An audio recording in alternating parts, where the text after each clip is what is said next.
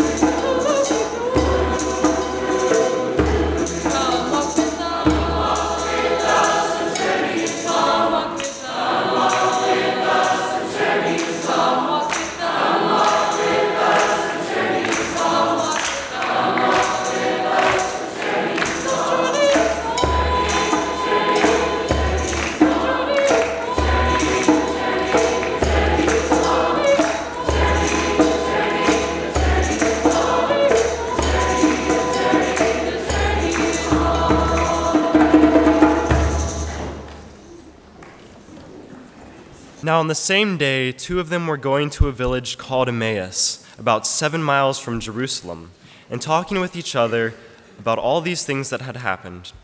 While they were talking and discussing, Jesus himself came near and went with them, but their eyes were kept from recognizing him. He was made known to them in the breaking of the bread. What are you discussing with each other while you walk along? Are you the only stranger in Jerusalem who does not know the things that have taken place here in these days? He was made known to them in the breaking of the bread.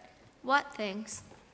The things about Jesus of Nazareth, who is a prophet, mighty in deed and word before God and all the people, and how our chief priests and leaders handed him over to be condemned to death and crucified him. He was made known to them in the breaking of the bread. But we had hoped that he was the one to redeem Israel. Yes, and besides all this, it is now the third day since these things took place. Moreover, some women of our group astounded us. They were at the tomb early this morning, and they did not find his body there. They came back and told us that they had indeed seen a vision of angels who said that he was alive. Some of those who were with us went to the tomb and found it just as the women had said, but they did not see him. He was made known to them in the breaking of the bread. Oh, how foolish you are, and how slow of heart to believe all that the prophets have declared. Was it not necessary that the Messiah should suffer these things and then enter into his glory? Then, beginning with Moses and all the prophets, he interpreted to them the things about himself in all the scriptures. He was made known to them in the breaking of the bread. As they came near the village to which they were going, he walked ahead as if he were going on. Stay with us, because it is almost evening. So he went in to stay with them. When he was at the table with them, he took bread, blessed and broke it, and gave it to them. He was made known to them in the breaking of the bread. Then their eyes were opened, and they recognized him, and he vanished from their sight. Were not our hearts burning within us while he was talking to us on the road, while he was opening the scriptures to us? That same hour they got up and returned to Jerusalem, and they found the 11 and their companions gathered together. They were saying, "The Lord has risen indeed, and he has appeared to Simon." Then they told what had happened on the road and how. He was made known to them in the breaking of the bread. Good morning and welcome to chapel. Today we will be focusing on journeys and the encounters we have along the way. Elisa is going to light the Christ lamp and as a reminder of Christ's presence in our lives. Now we invite you to encounter each other in the passing of the peace.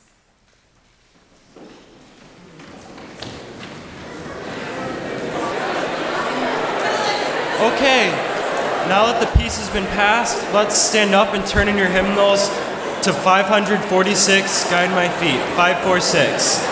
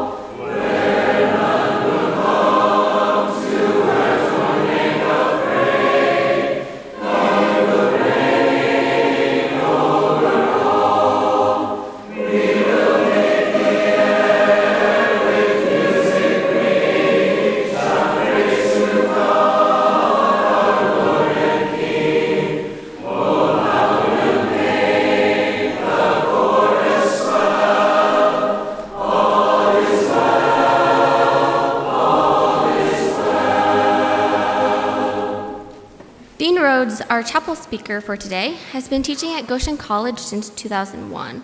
He mainly teaches Spanish classes, but he has also dabbled in the education department as well. In 2005, he started the Peru SST program and even served as interim director of SST for a year. While many students experience Dean's passion for teaching, those who go with him on international May term courses recognize his love of traveling and learning about other cultures.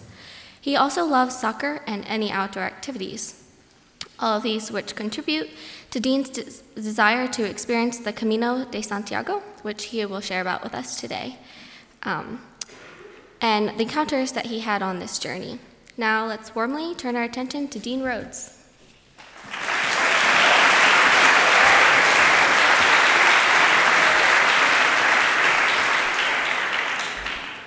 Muy importante. I could talk for a long time, but I'm given 20 minutes, so. In April and May of 2013, I walked 500 miles to go to church. You may possibly think that I was crazy, but for 34 days, that's all I did. I walked from southwest France to northwestern Spain on a Christian pilgrimage called El Camino de Santiago, the Way of St. James. It's a pilgrimage that ended in the Cathedral of Santiago de Compostela, where supposedly the remains of St. James the Apostle lie. The chapel committee gave me a couple choices for talks, and I said, well, just choose whichever one you want, and they chose Dean's Long Walk. And I guess it was a long walk. I Googled the U.S. distance calculator and discovered that I walked a bit further than the road trip from Goshen to Kansas City, Kansas, in 30 days. 30 days of simply putting one foot ahead of the other.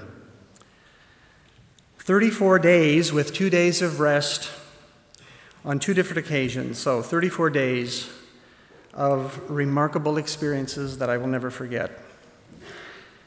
The chapel committee also asked me to share mi encuentro con Dios, my encounter with God on this pilgrimage, and so I hope to convey to you in these short 20 minutes what I found out about myself, what I found out about God during this time. And even though a year and a half have passed since this experience, I find myself daily reflecting on that time and still find it difficult to put into words and even to understand completely what happened to me on the way. April 4th dawned chilly and raining in Saint-Jean-Pied-du-Port, a picturesque village tucked away in the French Pyrenees. The sign read 800 kilometers. 500 miles to Santiago. And I knew enough about rain in the valley that it often turns to snow in the higher elevations, and that is what I had to go through over the next few days before I came out on the other side. But the rain was actually insignificant to what was going on in my head and my heart. I was very excited as I finally began this journey after having literally spent a couple years planning and 1 year of intensive physical training to be able to complete the walk. There would be many physical challenges, I knew that, and so questions, especially the night before I actually got to France, in my hotel room in Madrid.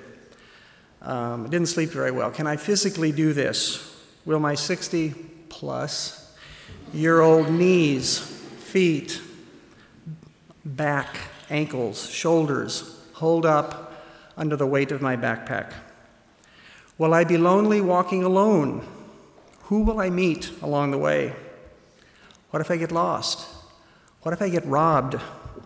What if the pilgrim inns are full and I don't have a place to sleep at night?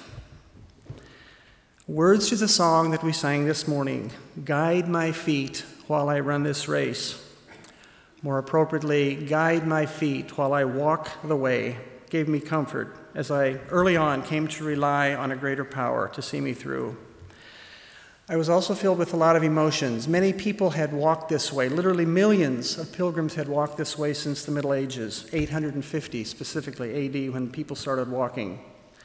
St. Francis of Assisi, a famous Catholic saint, walked this way, as did Charlemagne, Napoleon. The valley that I was walking in that first day was the scene of many advancing and retreating battles between Christians and Muslims over the years. It was a tough, exhausting, cold, rainy, then snowy day, but I was continually inspired by the images of saints cheering me on as they applauded my efforts from their vantage point in another realm. Start slowly that first week. Let the Camino, both physically and spiritually, come to you, because it will. And it did. Words given to me by a pilgrim the night before who had already completed the journey, and we were talking. About the only thing I actually remember on those first few days was that something fell from the sky for 8 days, either rain or snow or drizzle, hail. Something was falling on me as I walked, and eventually rain changes to mud, snow changes to mud, and I recall telling someone that first few days that I can't even think about noble or spiritual thoughts like I thought I was supposed to do, because I'm continually trying to figure out where I'm going to put my next step, my next foot, without falling. But the rain eventually stopped, and we had 25 basically nice days.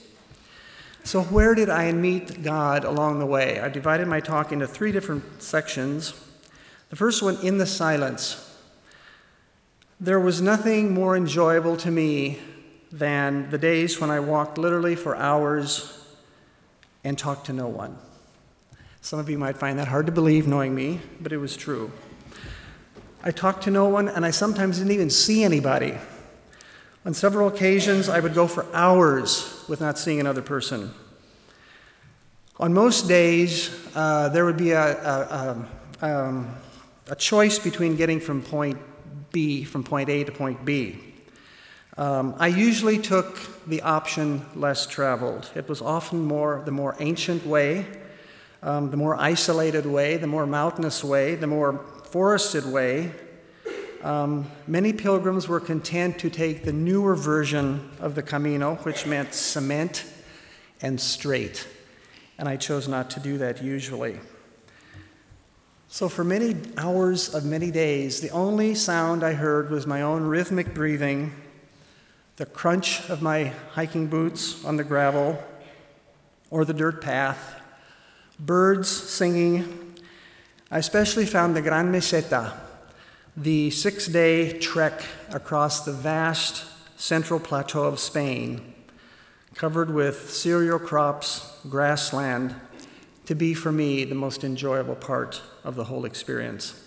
I found it incredible to believe when I would run into pilgrims later on who said they got bored after one day on the Gran Meseta. They jumped into a bus and crossed the remaining 100 miles. To me, they missed the most grand, mystical experience of the silence. I listened daily for the cuckoo bird, which I never saw, but always heard. Most days, I purchase a sandwich in a cafe as I started walking and stick it in my backpack and save it for lunch at about 1 or 2 o'clock in the afternoon. One day, I spied a large haystack about 200 meters off the Camino, and I slipped behind it out of sight from the few pilgrims that were walking. I took off my boots, my socks, and I laid down in the warm sunshine to simply enjoy God's creation. It was bliss. I did this on most days, not oftentimes behind a haystack, but occasionally in a woods off the path. One time in beautiful Spanish heather that grows in the mountains of Spain. It was on these long, quiet hours when no one was around I could clear my head. I could think, I could pray, and yes, there were even days when I sang.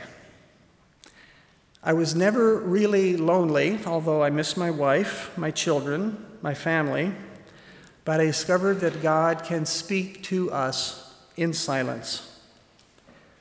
The profound sense of inner calm was evident in so many ways and was so restful to my soul. The cacophony of modern life was gone, and I miss that aspect of the Camino daily. I discovered that prayer can simply be listening in silence to what God is saying to us through our thoughts, through nature, through beauty in creation which was all around me. People. I discovered God in people. Now, I just said I enjoyed the silence. It was life-giving for me, but I also enjoy people, as you all know. We all need people around us, and I too encountered God through the people that I met.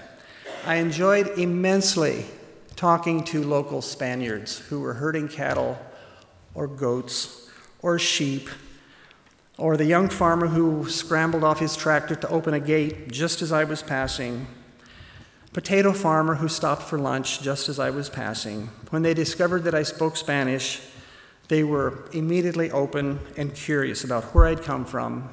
Los Estados Unidos está muy lejos. And they were curious about what life was like in the U.S.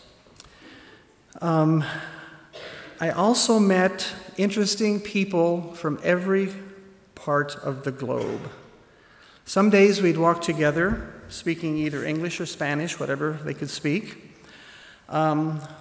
More enjoyable for me was the evening pilgrim suppers around a common table with people we had never seen that day, perhaps, or again, people that we ran into every few weeks. We'd run into somebody again. It was most enjoyable to sit around the supper table and talk.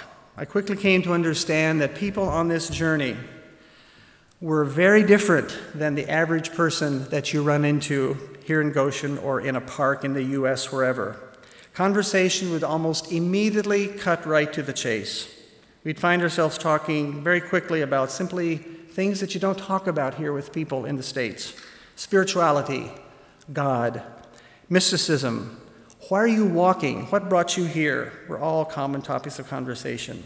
I'd like to tell two stories about two men in particular that meant something to me. If I have time, three, but I'll see if I have time.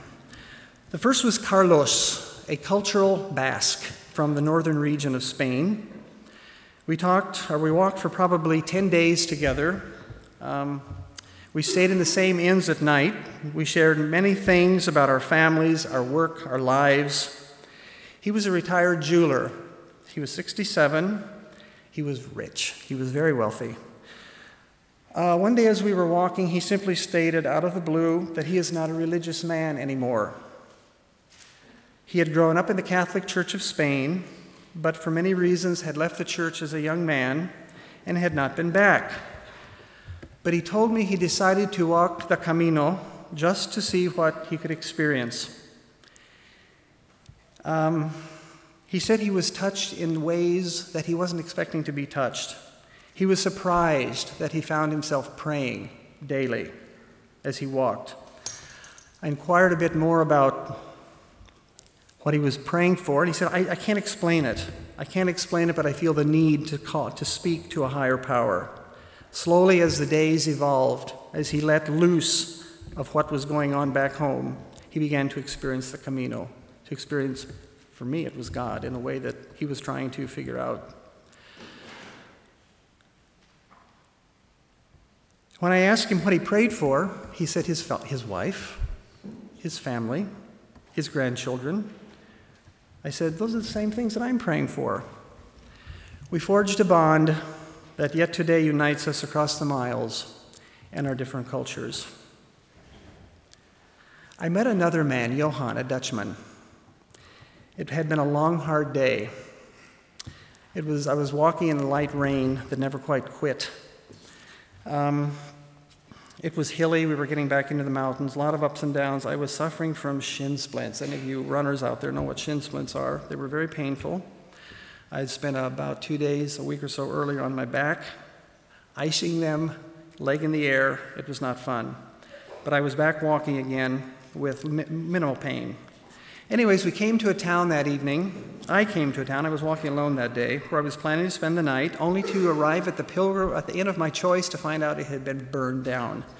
So I didn't know what to do. It was raining, I was cold, I was tired, I couldn't walk another step. I didn't want to go back to the inn that I had just passed a few kilometers earlier. I noticed a man in front of me who seemed to kind of be in the same predicament that I was in. He was walking down the street in front of me. I pulled out my soggy guidebook and saw that there was another inn another few blocks away. So we met each other in the intersection. He said, "Where is this particular inn?" I said, "I think it's to the left," and he agreed, and we both turned down the next street to find the inn. As I thankfully limped into the dry, warm inn, albergue, I noticed the dreaded sign that I had been afraid would one day be there, which had never been there before. Completo, full. No room in the inn. I asked the young man behind the desk what were my options, and he said, "You can go back to the first inn that you crossed, or there's another one 8 kilometers down the road." I said, "Oh, I can't go that far." There's a hotel down the street, more expensive, of course. The Dutchman, who I wasn't paying much attention to, suddenly realized that I spoke Spanish, and he kept saying, "What's he saying? What's he saying? Translate, what's he saying?" I told him the options, and without thinking, he just said, "Would you share a room with me tonight?" Expenses, of course, shared. And something I wouldn't have done 3 weeks earlier, I said, "Sure, no question. I'll share a room with a complete stranger that I had never seen before." An hour later, after a long shower, dry clothes, resting on our beds, Johann began to talk. Here I was, a Mennonite pacifist. Johann, a big, boisterous Dutchman who turned out to be a retired colonel from the Royal Dutch Air Force in Amsterdam. Strange bedfellows. The common question was again voiced by Johann. "Why are you walking? What are you doing? Why?" And so I gave him my standard answer. As he began to talk, I immediately noticed his reasons for walking were far different, perhaps far deeper than mine. He, like many I met on the trail, was an agnostic, but he felt drawn to this Christian pilgrimage to heal the ache in his life from the death of his only daughter to leukemia 2 years earlier.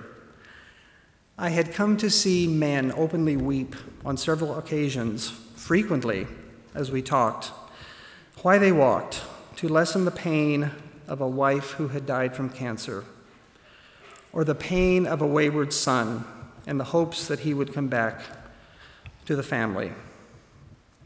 As I listened to Johann's story, as I saw him struggle with his emotions and the raw grief that he still felt for his daughter, I could not help but be made aware again, as I had been in the past, of the common humanity that binds us all. It does not matter where we are from. If we are a devout Christian who is confident and assured in knowing the way, or it may be someone who is struggling to make sense of life and God and the purpose that they have being on earth, we can all help each other lessen the burden as we share the deep emotions common to us all and the emotions that make us human. I'll never forget Johann.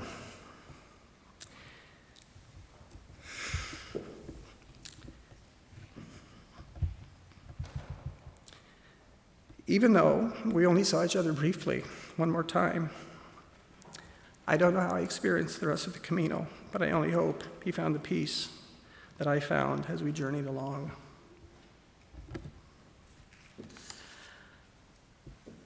I also found God in the churches, the houses of worship, the Christian symbolism along the way. From small medieval chapels, hermitages, monasteries, convents, to grand, spacious, magnificent cathedrals. I was reminded as I would visit and enter, and often simply sit in the silence, that each building, each stone, each cross, each soaring cathedral represented the timeless desire of human beings across the ages to express their reverence and their understanding for their Creator, for God, as they understood Him or her to be during the particular time period in which they were living on earth. Cathedrals were built to tell a story. Most people could not read or write in the Middle Ages, but they could appreciate stories in the form of art. And so the medium used to tell stories, to convey the good news of the gospel, was evident throughout the cathedral and in the magnificent altars that adorn each cathedral. I found Catholic cathedrals extremely inspiring and moving for me. I attended a Mass whenever I could. I was a Mennonite. I am a Mennonite. I didn't understand everything, but nonetheless, every chance I had, I'd duck inside a church or a chapel and participate if a Mass was going on. One evening, I will share with you one outstanding evening with a Vesper service in the beautiful city of León in a small convent next to the cathedral. The service was conducted entirely by nuns. Nuns who still wore the traditional habit. As these women, many of them really old, I almost wanted to get up and help them walk because they looked so creaky and teetery.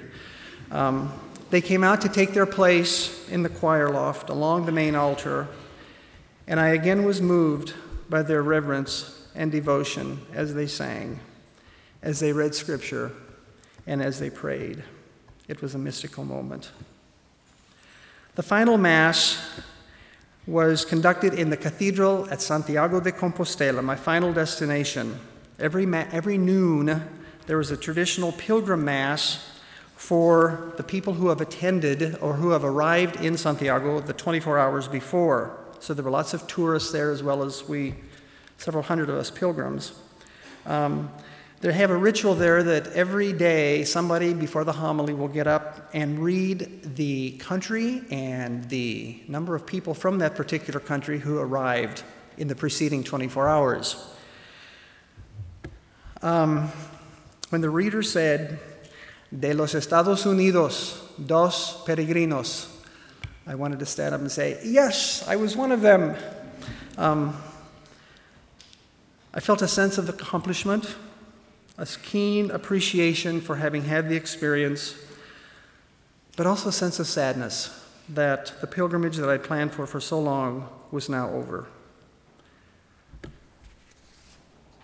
As I reflect back on this time, as I contemplate these encuentros con Dios, these experiences, I am reminded that they will ever be with me. They will forever be a part of who I am. I would like to close with the powerful prayer that St. Francis of Assisi, who went before me by nearly 1,000 years on this pilgrimage to the tomb of St. James, gave to Christianity so many years ago, and yet is still so powerful today. Let's close with prayer. Lord, make me an instrument of your peace. Where there is hatred, let me sow love. Where there is injury, pardon. Where there is discord, harmony. Where there is error, truth. Where there is doubt, faith. Where there is despair, hope. Where there is darkness, light. Where there is sadness, joy. O divine Master, grant that I may not so much seek to be consoled as to console, to be understood as to understand, to be loved as to love. For it is in giving that we receive, it is in pardoning that we are pardoned, and it is in dying that we are born to eternal life. Thank you.